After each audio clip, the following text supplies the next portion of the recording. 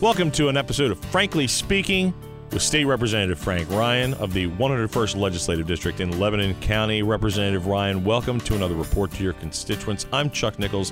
There's a lot to talk about today, but something that has really kind of become an awkward situation here in Harrisburg is we're talking about the entire state moving to the green phase except for one county. Guess what county that could be? Your county. What's going on here, Frank? Chuck, what I believe to be one of the most politically motivated assaults on people in my entire career. The county of Lebanon is one county of 67 that will remain yellow as of June 26th, 2020. And what's really sad about it is there was in the press release that came out from the governor's office of communication, it was pretty clearly stated. And I'm going to actually quote from it. He said, "The only county not slated to move green on June 26th is Lebanon County. Against the advice of public health experts and against orders from Governor Wolf and Secretary of Health Dr. Rachel Levine aimed at keeping Pennsylvania healthy, Lebanon County commissioners voted 2-1 along party lines to prematurely reopen in May. Now the county is facing an uptick in cases and is unable to move to green," unquote. This could not be a more inaccurate representation of reality than you can possibly imagine. And I would tell people to look at is actually some of the factual circumstances. First of all, there's been an uptick in cases, but there's been a significant drop in the positivity cases because we are one of the counties that are massively increasing the number of testing that we're doing in our senior centers. You know, Lebanon County is one of those counties that we have a very high density of senior centers. We are the 10th most highest amount of population counties in the Commonwealth of Pennsylvania for senior centers. So as a result, when the Department of Health put out the guidelines, it's saying that they had to take active COVID-19 cases back into the senior centers.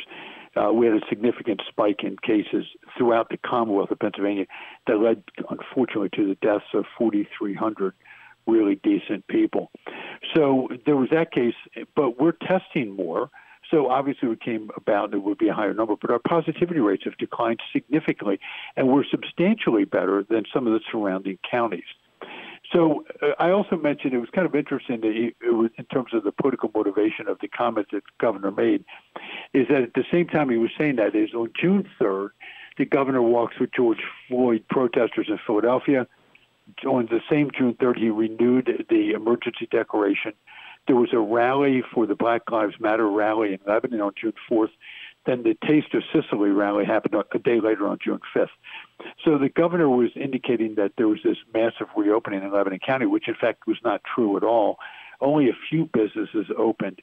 And so we're pushing back pretty hard.